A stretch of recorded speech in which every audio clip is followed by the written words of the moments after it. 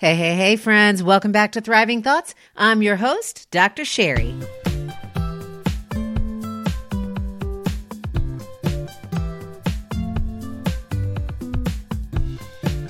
Friends, I am honored to bring you this conversation today with my friend, Lisa Martinez. But before we get to that, I usually save this for the end, but I want more of you who are probably like me and racing to get off the podcast to go do your next thing to hear this message that I usually put at the end. Did you know that I send a Thriving Thought message directly to your text messaging inbox 3 times a week? Did you know that I do that? Well, you got to sign up first if you want to do it, if you want to be a part of it. I have a number of people that are a part of it, and I love to engage with you all that way. I just share something that's on my heart, and sometimes it's quick, and sometimes it's a little long, and sometimes I'll include a picture quote with it from me that you can feel free to share on social media or just forward to a friend who you know needs to hear that message today. Hey, listen, I'd love to have you as part of that texting community. Here's what you have to do. Text the word THRIVE, THRIVE, to 540-369-2139. That's it. And your standard text messaging rates for your plan do apply, but most of us have those unlimited texts for free. I'd love to see you there and engage with me. Again, text THRIVE to 540-369-2139 here in the States. All right, let me get back to my friend Lisa. Let me tell you guys, I had no idea where this conversation was going today, and this woman, y'all, she is my sister from another mister. She lives in Austin. And I thought, man, as soon as this virus thing is over, I'm getting on a plane. I'm flying to Austin because I got to hug this woman's neck. Her heart is gorgeous. Her truth that, let me correct myself there, not her truth. The truth that she shares is really beautiful and just so needed for us women to hear. So you know what? I'm just going to get out of the way because enough said. Lisa Martinez, enjoy the conversation. Whatever. Yeah. So, hey, Lisa, welcome to the show. So good to have you today. Great to be here, Dr. Sherry. Thanks for having me. It is so cool. I've got to say, I'm a little jealous of your background over there. I love books. So for the people who can't see, there's like books on my desk, books behind me, books on the floor. And that's just in my office. Yeah. I love it. Like, I'm like, behind me, I have like a big old, I don't know if you can see, like a big old TV and like just white walls. So I love your background right now. I need to like work on that, I think, a little bit. Okay. Yeah. But hey, speaking of all those books, do you have a couple favorites to share with us?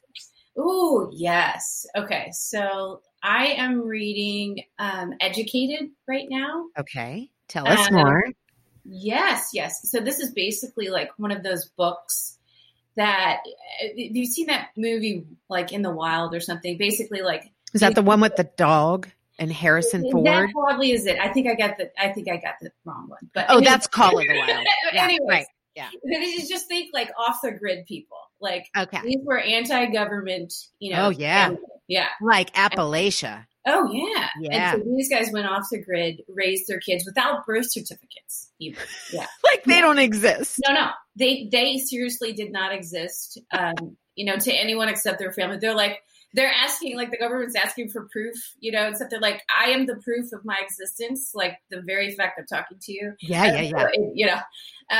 So it's a New York Times bestseller. This is one of the daughters that ended up going away to college and becoming a best-selling author. Really cool book. So I'm gonna have to check that out. Yes. And then the other one I'm reading is called Hiding in the Upper Room. And this one is written by my dear friend, Kelly Bro.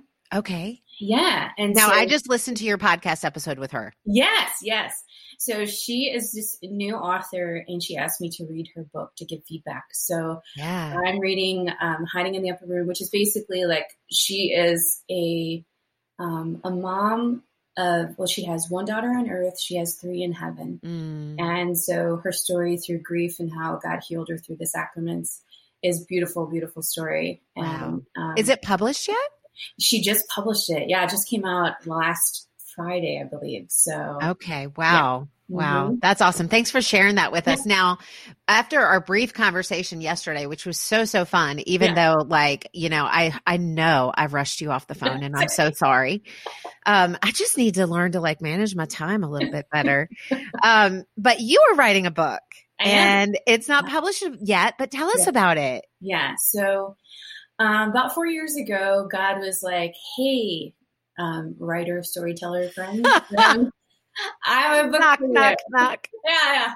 I don't know. It wasn't like one of those Audible things where it's like you hear, this is my beloved daughter who will write a book. But it wasn't one of those, but it was just like, in the calm of your heart, I was in a private Catholic infertility Facebook group, and I kept seeing the rumblings. I kept seeing all the, what was the rumbling? What thread were you seeing? The rumblings are feeling so isolated, feeling so misunderstood. Oh, wow. Feeling, man. Yeah, just like, man. Oh man. If we, that I got to just interrupt that train of thought for a second to nail that down, because it just brings me to tears, honestly. I talk to so many women from various situations that feel so alone and going through not the same, right? Because it's never the same, right? But similar circumstances. And that was the reason that I shut down my practice, because I couldn't connect people with each other. Mm-hmm. And now God granted me this platform. It's amazing. To reach women around the world, to let them know they are not alone, to talk about this stuff, that you don't have to grumble alone. So thank you for bringing that up. Go ahead. Yeah. So we kind of take to this private group to be ourselves, because you don't feel like you could say these things other places. Facebook is supposed to be your glory feed. Instagram is supposed to be all polished and can't show the dirty. You know what? I totally get all dirty on there. I do. Good. Yeah. Down and dirty. No shame. Yeah. Right. Yeah. Here's the mess I haven't. Here's the stack of papers I haven't filed for 2 years. There you go. Right. So anyways, what happens is, even within the group, they share trigger warnings, right? So like, just in case you don't want to read my crap, about miscarriage, or about, I can't take Facebook today because I see all my friends with kids, whatever those things are, they label it trigger warning, and then can just vent and just be ourselves. Yeah. So I think it was a friend that was talking, there was just somebody that was in there just being raw, like, I can't do this today. I just don't even how, and so we entered in, a lot of people are just crying out from their sadness, from their deep, sufferings, It's such an empty place. It's not just your womb that's barren, right? It's completely broken. Right. The one thing I wanted in life, it's being, withheld, so to speak. And so anyways, as I was going in there and I was thinking, God just kind of laid it on my heart, like, what is it that we need, And it was like this, the Lord just revealed, it was a devotional to speak truth into these lives. Yeah. And really because as women, we already struggle with our identity in specific ways. And then with infertility, it hits us right in those tender spots. Right in who you're supposed to be. Yeah, right? Yeah. It's a sucker punch. It's a gut punch. It is. Like right there. And you are like not expecting that I'm going to grapple with the very person that I thought that I was, what I wanted out of life. And you are grieving so many things. Yeah. And you can't talk about it, you know? And I remember we believe we can't talk about it. That's it. Right. That's it. Yeah. Right. I'm not going to be accepted. That's I'm right. not going to be heard. People don't want to hear this kind of thing. They're not going to understand.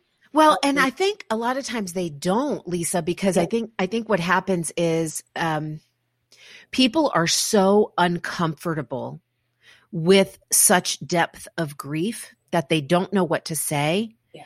And so a lot of times, unintentionally, they hurt us by saying things like, aren't you over that? Are you going to get over that? Can you move on from that? Yeah. Like, I have had part of me taken away. Can you ever get over that? Like, do you have, did you have an arm taken off by an accident or get over it? Like, I don't. No. Hello. And then in that, we're offered little trite, recommendations. Yeah. Right? We covered this briefly, which is, go into it. Yeah. Right. Like when my mom passed away, there's another angel in heaven. And I said, first, like internally seething, like that is not even theologically correct. Right. That is not how God makes angels. Angels were created way before humans. Right. It's something to say. It's something, something to say. It's something to say because we're trying to, kind of buttonhole this and just say, let's find the positive. Let's find the this. And hey, can you do me a favor, Lisa? Yeah. Now, I don't want to interrupt you. I want you to finish that train of thought, but I would love, I think you hit on something that's huge, that I'm talking about, in the context of something other than, infertility grief. Yeah. But, can we help the listeners? Can you help us understand maybe let's do a little juxtaposition of things that people say, these trite things to say that people say because they just have to have something to say, and maybe a recommendation for what might be more helpful. Sure. Yeah, absolutely. A good one is, I remember my husband and I were talking to someone who sells cars, right? It's the first time we're ever meeting her. And the common question comes up, and this is just a normal question, so I'm not saying people cannot ask this question, because this is how we interact with people. Do you have kids? We're married. It's very natural to ask married people do you have kids. So you can ask this question, people. You can ask if people have kids, right? Not an off-topic question. And it's right there that I have a choice of how I'm going to respond, right? Yeah. Yeah. So I can say no. And then we all kind of, whatever. They stare into the empty silence. Yeah, because there's just a kind of a wondering there. Like, why? Yeah. Yep. It's the natural question. Why don't you have kids? So normally how I answer that is I say, not yet. I say not yet. And because I do believe that God has a plan for my family, we are discerning that.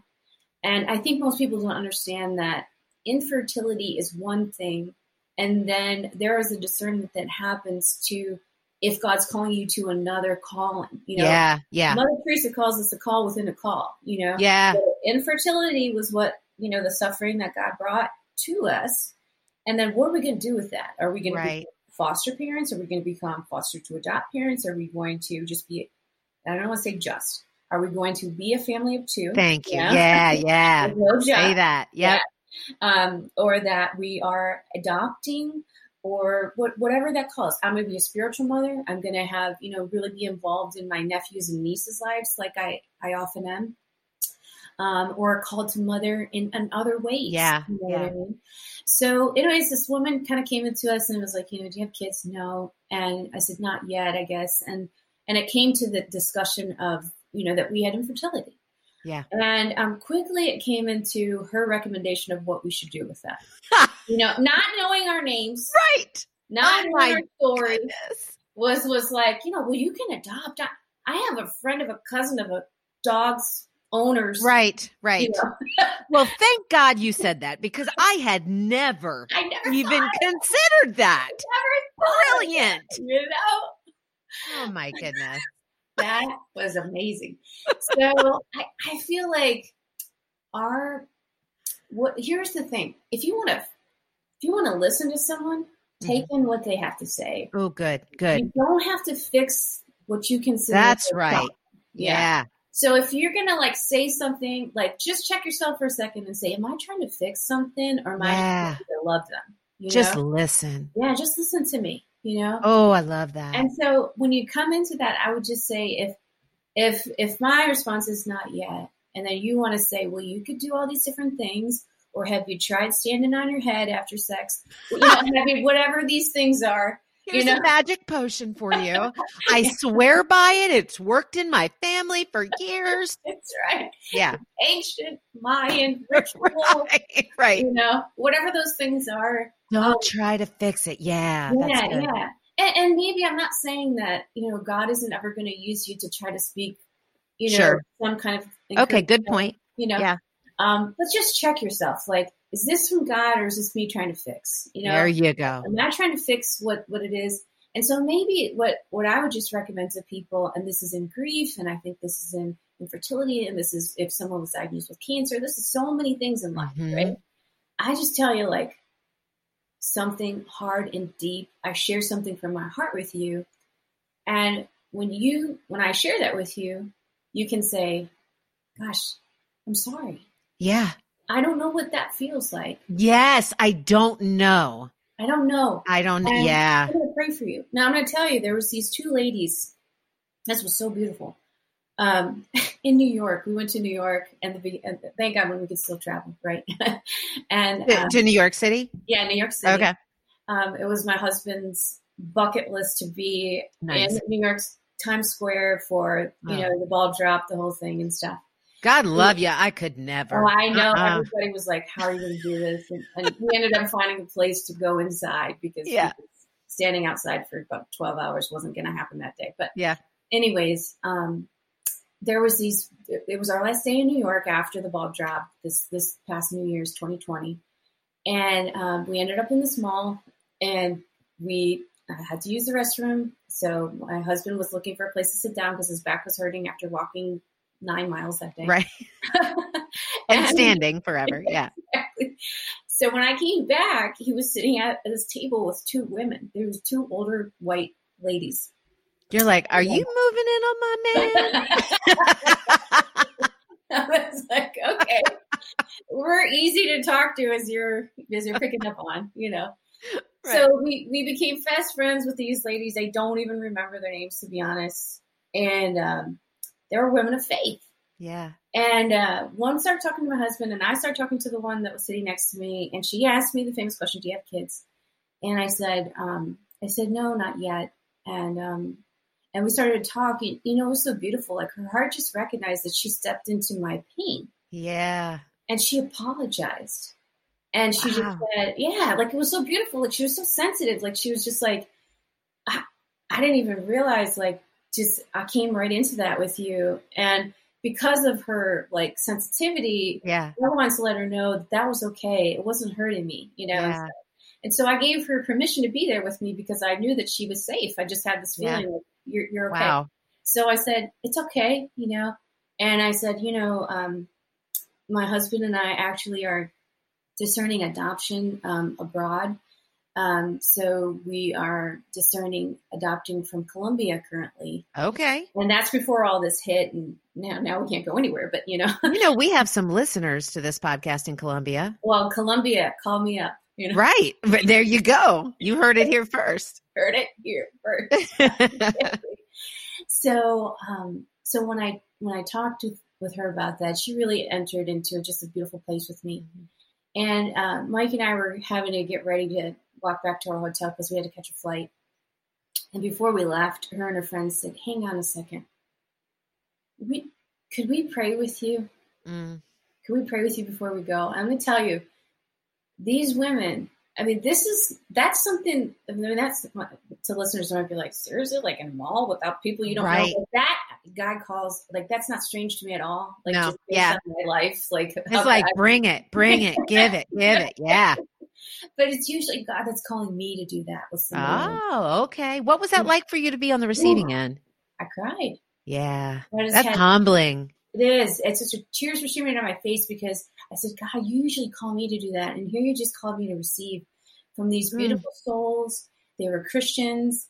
We just communed together. They just really prayed over God's calling in our life. And that really, like, just to give us this hope and this assurance that God has a plan for us. And it wasn't this, like, she didn't just say, sweetheart, God has a plan for you. There you go. Pat me and just see me off, It wasn't anything trite. There wasn't anything trying to fix. It was like, can we bring you to Jesus? Can we bring you to the Father? And can we bring you to these intentions and know that God has a parenting plan, however that's going to work in your life.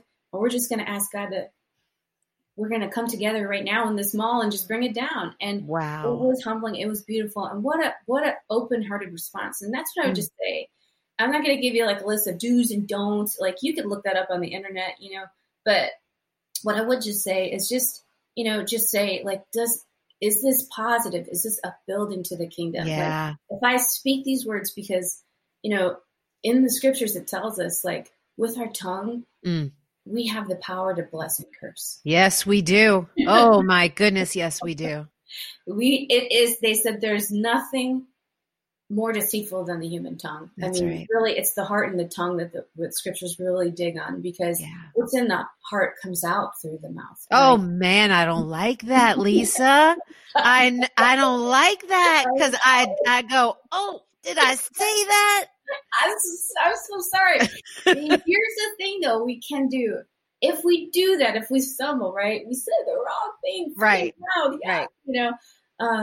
I can apologize. I can come back to you later and I can just say, gosh, I'm so sorry I said that. I can't believe I responded that way. It was so dumb. I don't even know why I said that, or whatever the thing is, Yeah, that's a great point. And that's okay. We can make mistakes, but we can correct also. Yeah. Well, and you hit on a couple of things that I want to say. Well, one, like maybe you don't remember their names because maybe, Lisa, you were entertaining angels. I don't know. You never know. These women were beautiful souls if they were souls. Yeah. Well, and then the other thing that you touched on was giving and receiving, because when you said it, usually you're the one that's on the giving end of let me pray for you. And man, I think that is one of the biggest challenges for women in general is the receiving part. Sure. I just had a conversation with a friend the other day, and she said to me, Sherry, you spend so much time giving and pouring into other people. She said, but I just got a message for you that you need to open up and you need to receive that. Oh, and I was like, whoa. And that is not the first person that's told me that in the last 6 months. In fact, our mutual friend, Michelle Hilliard, told me that too. So I'm, I'm working on that. But so that's why I asked you, what it's like to receive, because I definitely know that if you and I both, that's an uncomfortable, at least initially, position to be in, that we're not alone in that. No, I'll share this with you because this is the story the Lord's pressing on my heart. And I think there's a nugget in there for you and perhaps a listener too. Wonderful. I live in Austin, Texas right now, but I grew up in the suburb of Detroit, Michigan. I've also lived in Louisiana, but we live. What part of Louisiana? I was there for a year. I lived I lived in a small town outside Lafayette. Okay, I was in Baton Rouge. Okay, you called Eunice. Yeah. Go ahead. Yeah, girl. Yeah, and so my husband and I met in Dallas 10 years ago. We just celebrated our 10 years since our first date this past weekend. Congratulations. Thank you. Love, exciting and new. Yeah. Right. Exciting and new every day. Right. Yeah, this is like old and, trying to keep alive. No, right. I'm joking. Yeah. But so basically we moved to Austin. We felt God call us here very clearly. And it took a couple years for us to get here, but the week before we were supposed to move, I fell down the stairs of our condo in Dallas. Oh, my. And I fell on the top of my foot and I sprained my ankle very badly. Mm. And so we had to push our move back a week. And talk about being forced to be in a receptive position. Yeah. When you need to just go full on, and stuff. Like I had to have my nephew packing for me. And, that's something that was very humbling. And just to hobble around for 3 months. The first 3 months that I lived in Austin, I couldn't drive because it was my right foot. And my husband was commuting to Dallas for over a year of our marriage and had to work in Dallas for 3 days a week. So I was home a lot. I was by myself. I was in this new town. I couldn't get around. I had to Uber and whatever. And I'm a very highly sensitive person. If you don't know highly sensitive person, listeners, look that up. It's when you can really discover a lot about yourself, by looking up HSP is basically what they call it. So anyways, I had to go to an orthopedic doctor's appointment, And when I came out, I had a new Uber driver, right? You never know who you have. You don't. You never know who you're getting. And really, like any time, and I would say that this happened a lot through my grief journey, through my infertility journey, and my trauma, which we haven't even touched on yet. Yeah. Is that anytime that I would start to get into this self-pitying kind of mode, God would just like full on bring somebody in my life that would just really kind of give me the hope or inspiration to say, don't settle there. Yeah. Yeah. Don't go there, Lisa. Don't stay there. Like you can feel it. I'm not going to negate your feelings, but don't stay there. Don't stay. So I hobbled in the back of her car, and I can't remember what this lady's face looks like because I saw the back of her head and I just saw her eyes in the, in the rearview mirror there. Well, that's all we're seeing now with masks walking around, right? Yeah, exactly. And so she said, and she saw where I was coming from. We started talking about living in Austin because I was new there. So, places to eat and all these different things. And we had a great conversation. And throughout the conversation, she told me that she had to have over 20 surgeries on her, I think on her legs, her ankles. Oh my! Like, fused her ankles together, her ankle with the bone there. She had a lot of issues with her ankles and her legs and her feet, and she just seemed like this joyful soul. Like she wasn't just like this. I got all these problems. Right. She wasn't like this down in the dump, mopey, what I mean? She told me that, when she would have to be out an extended time, she would have to be in a wheelchair because she couldn't be on her feet for that long. But this woman just seemed like she was doing life. I mean, she was Uber driving, she was making things happen. Like she was, just still having the joy of the Lord in her heart. And so we pulled up to the house and she said, I said, just navigate around my trash cans there. We actually have 3 cans in Austin. There's a compost can, there's a recycle bin, and a trash can. Yeah. And so I said, just navigate around those, and that's my driveway. It's like a really steep driveway. So she pulls up and she said, "Would you like me to take your trash bins back for you?" Oh my goodness! Right. This is definitely not a part of Uber drivers' responsibilities. This is completely a separate issue, right? I don't think my neighbors would even do this. I was so immediately, my response was no, I was like, no, like I know this woman has like ankle and foot and leg problems. So I was just like, no. And I was like, that's okay. And she just said, I think I could do it better than you could right now. And when she said it, it was the truth. Yeah. And she said it was so humbling. And I said, you're right. And I let her take my trash cans back. Wow. And I came in my house and I cried over this woman taking my trash cans back. Yeah. Yeah. Why? Because of what you just said. And here's the thing. When you speak life into me, right, and I receive that, it's a blessing for you and for me, right? Yeah. Because God's using you in a way to bless me, but also He's blessing you by extending that blessing, right? So by me not allowing you to do that, or by me not receiving from you, not allowing you to bless me. Yes. And it is prideful. It is. It is. I mean? And so it was prideful of me to say you can't. It was very humbling for me to say you can. And when I came in, I just thought, I'm crying over the trash cans, really? No, I'm not crying over the trash cans. No. I'm crying over this woman's spirit to see, I see that you need help you can't even take your trash cans back. Yeah. Yeah. And so really in that, I learned a big lesson of, if your first reaction to any time someone wants to help you is to say no, or that you feel like you need to pay someone back. My husband's big on this. Or you feel like you're a burden, or you feel guilty, or Yeah. You're denying them a blessing that they want to give to you, and stuff. Man, how do we keep that in front of us? Because it's a tough one. It is a tough one. It is a tough one. I think it really, I don't know if you've heard of the prayer, the Litany of Humility. No, tell me. Tell us. Oh my gosh. Look up Litany of Humility.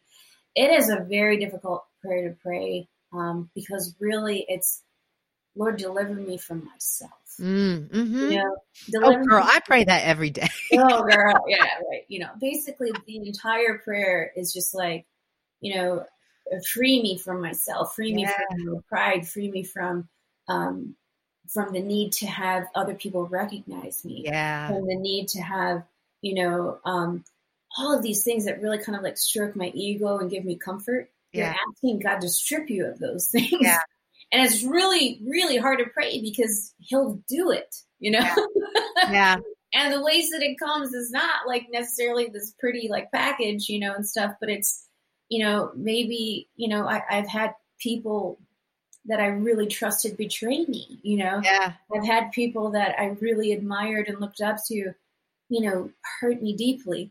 And so, you know, I've had clients in the middle of a project recently, just 180, we're done, you know? Yeah. So I think that, you know, Mother Teresa says that, you know, the path to humility is learning to accept humiliations, and it's to do it with a sense of joy. You know? Now, you just really, really ministered to me because with that, not just with the story, but with the message. I'm really glad that this came into play because I want to share this not only with you, but with the women listening. So God has, I have been, so I'm a, what I call a thriving thoughts expert, right? Like, and it's not a spin. It's really seeing life through the truth, right?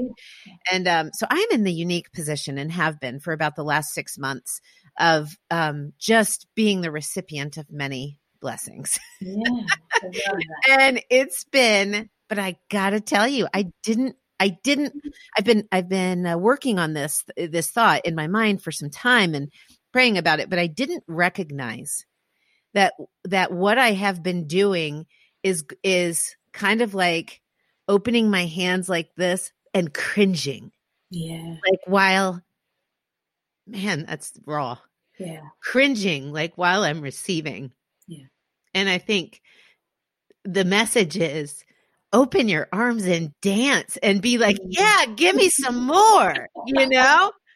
I feel it. You know, I have like Holy Spirit goosebumps all over my body as you're saying that right now.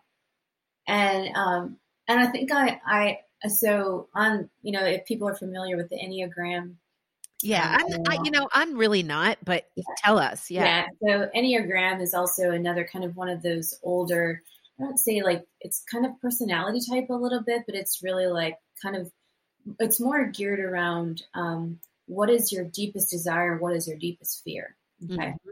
So I'm a 2, which is called the helper, which I could see. I think I am. Yeah, I could see you being a helper. You could look up Enneagram Institute online, and they'll give you a lot of resources about the 9 different types. Okay. And then there's like little tests that you can take, and short tests, and free tests, and paid tests, and all kinds of stuff.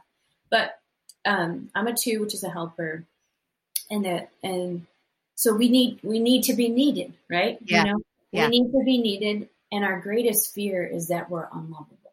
Oh, yeah. Right? Speak that, girl. Oh, man. Speak that. This is a real, and I remember I was on a retreat. There's a beautiful group called the John Paul II Healing Center, and they're in Tallahassee, Florida.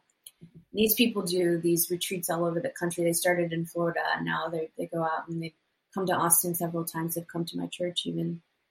And, we talked about our woundedness. We talked about the 7 deadly wounds, which is a big one of mine is abandonment. And after going through a series of talks and spending time with the Lord in different ways, through confession, through adoration, we were allowed time to have people pray over us. And so I went up to the prayer team that was there to minister to me, and they asked me to speak the lie that I believed, right? So really what they say is like, there's these inner vows that we make that are rooted with our wounds that we speak when we come into pain. So my trauma from, just to back it up to go forward here, my trauma from childhood was sexual abuse that started at age 4. No one knew that this was happening. And I repressed it until 19 years old. Wow. And so through all of that and it coming up later in life, you start to think, oh my gosh, now my life kind of makes sense, but I didn't know this for like 15 years. And so you're just spiraling, like, what the heck is this about? So a lot of my woundedness and my lies were really buried because that's how I just protected myself. My brain like just went into this protection mode. And then when I came into a safe place and God said, now's the time, it wasn't because, oh, let's let the crap hit the fan here and let's really it was like God was just being like in his love and mercy for me, little one, I don't want you to carry this forever. Yeah. And there's no other way to deal with pain. There's no shortcuts. There's no way around it. You have to go through it. Yeah. Nobody wants to do it. It's the worst, but you just got to do it. So this identity lie to me of like abandonment, that I was even by my parents who I love deeply and that are rest in peace now. Both of my parents are deceased. Had even abandoned me. And I felt abandoned by God even. Yeah. Oh yeah. Because I cried out to you, God. And where were you? Yep. And so I really then came to make this connection in my childhood that God's will equals pain and that I am unworthy and I am unlovable and I'm not safe. And so my way of dealing with that was to be hidden,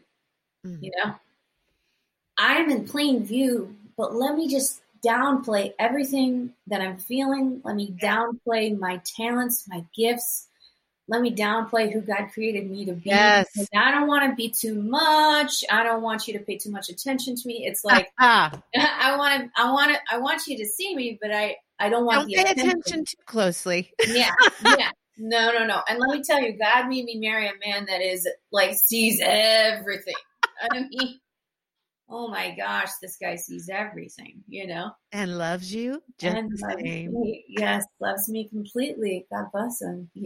I am not. I mean, I'm a daughter of God. I am, but I mean, I have my moments like we do. Yeah. And I can be that with him, and he's not afraid of me. Yeah. It's not too much. It's not whatever. Yeah. So in this retreat, coming back to that, I tell them, they said, what is the lie? So the wound is abandonment. The inner vow that I've made is I can't be known, right? Yeah, I can't really be known because if they know me, then they'll leave. They'll hurt me. They'll leave. They'll, and everything. So you don't want to be too vulnerable because if I allow myself to be vulnerable, if I allow myself to be seen, you'll reject me. You'll leave me. You'll hurt me. And I was hurt by people that I should have never hurt me in that way and should have cared for me and taken care of me. So it's hard to trust people naturally. And then when you've been abused, that layer of trust is even harder to get, And so you have to be very self-sufficient then as a woman because I can't let them see. I can't let them see me sweat. I can't, open up too much. I can't. I can only be a level of authentic that I'm comfortable with being. And stuff. And so when we came together and they said, what is that lie that's tied to this wound? And it was that I'm unlovable. And even saying it out loud was like so gut wrenching. And there was a man and a woman that were praying over me. And when she heard me say that, I heard her like kind of audibly like, oh, even her was like groaning. Like she was like, oh no. And so they came and they prayed over me and we started. And so they pray in the spirit with you just to like, let's come in this room. Let's see what the Holy Spirit wants to do. Let's see what God wants to do with this. And then we come into a place where basically they're just pouring into me. God's pouring into me, crying. And God's doing some deep work that you're just not even cognizant of in your brain because it's bypassing the brain. It's going to your heart. It's going to your spirit. So he's ministering to my heart. And then they said, what about now? Like, does it feel more true or does it feel like a lie? Like that you're unlovable. Does that feel more true or does that feel still not true? And I said, it feels more true than not true. Mm-hmm. And they said, okay, is there another thing? And the other thing was that no one will believe me. Mm-hmm. And I think that in the culture that we live in now, after this Me Too movement, when people say, why did it take you 15 years to Yes. come out about this? Another question not to ask. Right. Like, why didn't you, like, back in the, let me just give you an insight here, people. You've been violated to the very core. Yeah. If you want to, like, crush somebody, then take advantage of them through rape or through abuse. Right. That right there, and people know this, right? I mean, it's a common thing that this isn't about really even a sexual thing. It's about control. Yeah. When you've been taken control of by somebody that has a greater amount of control, rendered completely helpless. You are. And it's so violating on every level of the human person. It's emotionally, spiritually, mentally, physically, you've been violated. Now I got to talk about it. Now I have to open it up. And here's the thing about trauma. This is what I learned about trauma. We hold it in the somatic part of the brain. We hold it in the part that is not spoken, right? Yeah. And in order to heal from it, you have to speak it. Yeah. There's no way around it. The trauma is held in the part of the brain that's not spoken. Yeah. You have to say it. And that's why sharing our stories is so empowering. Yeah. When you see someone sharing their story and they're kind of like, man, maybe she's crying, and that's not a sign of weakness at all. And maybe she's strong in it. However she's saying it, people are trying to see, like, is it real? Is it true? They're judging us, based on that. But it is a huge fear that you are not going to be believed, right? I'm telling you the most terrible thing that's ever happened to me. And they're making this woman relive it by having to share details that she doesn't want to say. Right. Why would I want to say this? This is like the most god-awful thing. Horrible. Yeah. Yeah. And then why didn't you say it? Well, maybe that woman just couldn't say it. Yeah. She just could not do it. She was so violated, so hurt, so crushed, so broken. Yeah. And it did take time for her to finally come to a point where she said, now I'm ready. Now I'm ready. I think also, Lisa, I think just to play, not devil's advocate, but to see it from a different perspective, I think people sometimes ask that because it's so intolerable to think of that it's almost easier to dismiss it. It's almost easier to try to fix it, to say that either that didn't happen or, whatever it is. I'm not excusing that. I'm just trying to understand that a little bit. Sure. I totally get it. And I think it's valid, with people when we're, we live in a culture now that I think has kind of swung to the other side, and we're very hypersensitive of it. Right. And so, people are kind of very tentative about the way they speak with women and things like that. But I think that there is really something and here's the other thing that I'm very sensitive about when people say, well, speak your truth. And I was like, good. Yes, I see where you're going with it. But I want to speak the truth. That's right. I don't want to speak a truth. Yeah. I don't want to speak my version of the truth. Whatever. I'm speaking the truth. That's right. Yeah.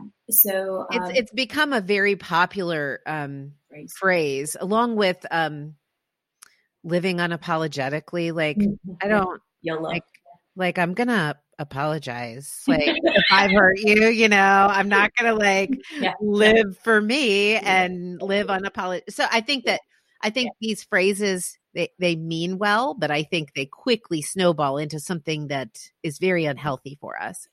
Sure. Yeah. Absolutely. Yeah. So, hey, Lisa, we have, I just love everything we've talked about, but we only have maybe 10 minutes left. So okay, bring it. In that time, a couple of things. One, how does all of this, how does your story, your life, your gifting, your desire to be a helper, how does that play into your ministry of Little with Great Love? Can you tell us about that? Yeah. So littlewithgreatlove.com is a site that we started, and we just launched it in mid-January. And going, backing it up a little bit to how we got there.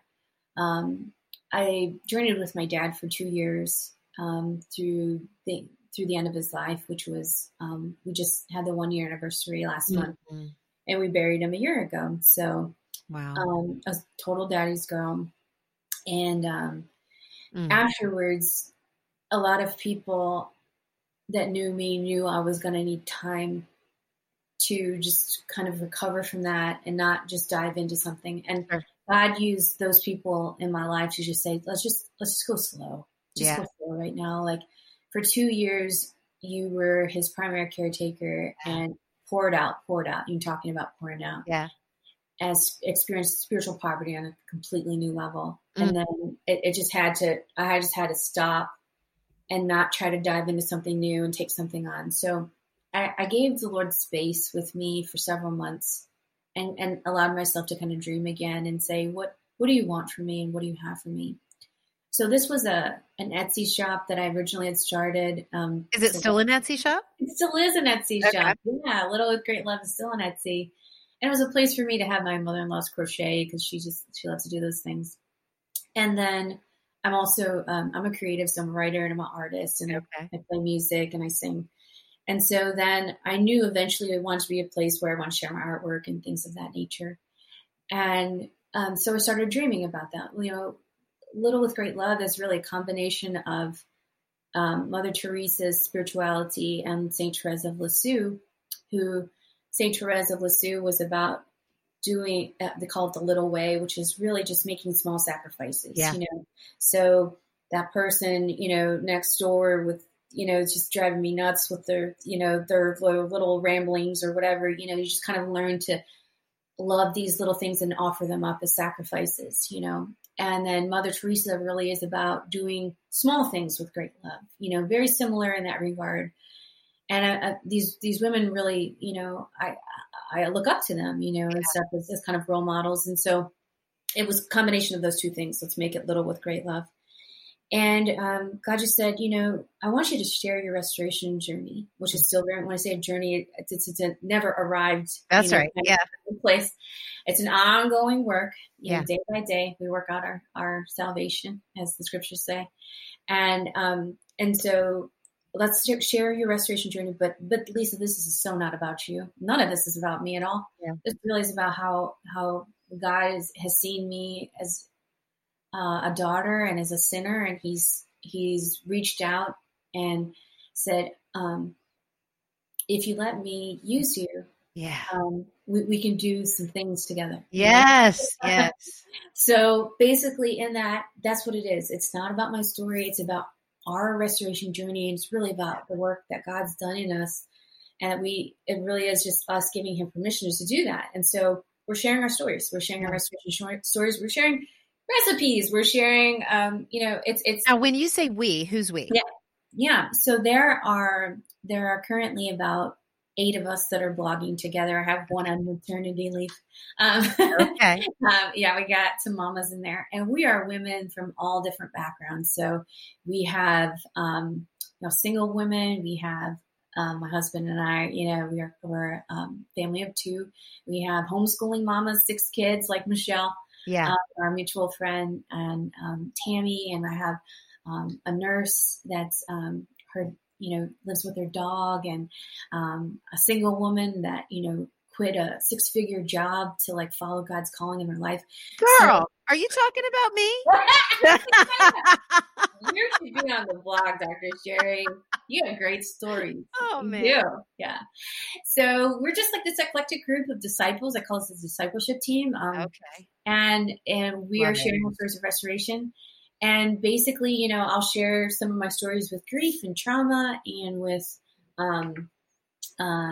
you know, the infertility, and they're going to share their stories from where they are. You know, if they're homeschooling a homeschooling mom, stay-at-home mom, or from a single woman or whatnot. Yeah. And so this restoration journey is really, again, you know, of how God's working in our lives. And we're just sharing that as just, you know, we're just another sinner at the table. That's just saying, hey, come to the banquet table of the Lord with us, you know? Yeah. Oh, that's beautiful. I have so much from this conversation, so much imagery in my head that's just so beautiful. I just love how the words are translating into these pictures. I'm already I've got 10 not blog posts, but 10 social media posts that I need to go write right now. I love it. Yeah. So thank you for inspiring me. You have been incredible. Now, how can people find you? I know you have a website, and then you have a book coming up. Yeah. So the book is really going to be my infertility story. It is a devotional that we started to talk about. And that will be, haven't pitched it yet to publishers. That's up and coming. Very soon. I'm getting my materials ready to submit. And so I don't know where that's going to live yet, except that I want it to be on Little with Great Love. Okay. And we're also on Facebook. Look us up on Facebook, Little with Great Love. And then we're on Instagram, and it's Little W Great Love, so it's not too long on Instagram. Got it. We're on Pinterest too, so you can find us socially. You're busy, girl. Are you on Twitter too? I have my personal Twitter, and I have a personal Twitter, but I do have a team, and so actually, I didn't mention that one of our contributors, she's a 20-something. She's like right on the border of millennial and what's the next one? Gen Z. Yeah, Gen Z. Okay. Yeah. So she's technically Gen Z, but she has a lot of millennialness in her. I need to surround myself with more of those, man. So awesome. Yeah, they're just amazing group. They're mysterious too. You're kind of like, I don't get that about you, but okay. But I love you. Right. I love you. And so it's actually my niece, Alyssa, and she is in, God kind of used my background with media. So I do marketing and have had my own business and a nonprofit called I Amplify. And she, came to visit my dad last year and actually was here when he passed away. She was on her spring break last March. And we had a talk. We went out and I thought, what would I want to tell my 20-year-old self? Like what? Yeah. Because I see a lot of myself in her. And so we went out for tacos, as one does in Austin, and tortillas. I want to come see you, but I can only have corn tortillas because I'm gluten free. Oh, we can make that happen. Okay, we can easily navigate. All right. I've thought of 3 places right now. All right. Yeah. So So anyways, we were out at Torchy's and thinking of my 20-year-old self, and I told her, you're a writer, and we share that love. And I said, so, God, it's like everybody needs content right now. That's what everybody needs to do. Yeah. So she's in a master's program right now with Florida International University. Okay. And they do the Miami Ad School. They work with an actual ad school in Miami. Yeah, wow. Hipster, right? And so she does our social media. She's amazing because that's what she's studying right now in her master's. Did she do your website too? No, I actually worked with an amazing designer. Her name's Carla. Your website is beautiful. Well, thank you. Yeah, it's lovely. Yeah, Carla Alfaro, give her a shout out. It was our art director and helped me with the rebranding. She did the rebranding, amazing job on the rebranding, and then the website. She was instrumental in the whole entire look and feel of it, which is just really supposed to be a place of comfort. Yeah, yeah, nice, Lisa. We've come to the end of our podcast episode. I know. I don't like it. I'm like in a new grieving process right now. I wish I could hold you. Hey, listen, I always close out every show with this last question for every single guest. Yeah. And because it's all about the little lies and the big truths, and you have just brought so much value to us regarding that. And so I'd love for you to leave us with one truth that we can remember when this conversation ends. The one truth is keep your eyes fixed on Christ. Keep your eyes fixed on Christ. Think of Peter in the boat. I can identify with him very much.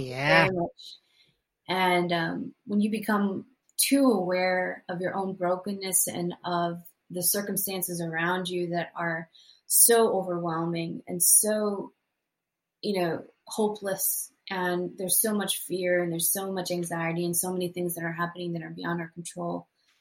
When we become too aware of that, we really do begin to sink and we become overwhelmed, and there's really nothing to comfort us. But if we keep our eyes fixed on Christ, I mean, he's the rock. He's the one that will keep us walking on water. So that's what I would leave you with. I hope you all were as blessed as I was to have that conversation with my friend Lisa.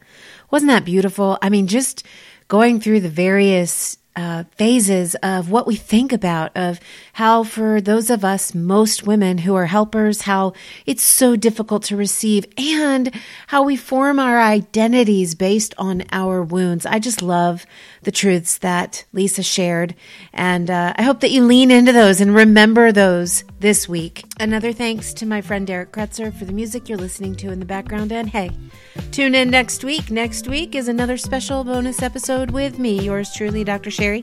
I can't wait to speak some truth into you next week, all by my lonesome, but please do come back and check us out every Sunday. We are releasing a new episode. Until next time, my friends, speak truth over the lies so you can thrive in any and every circumstance.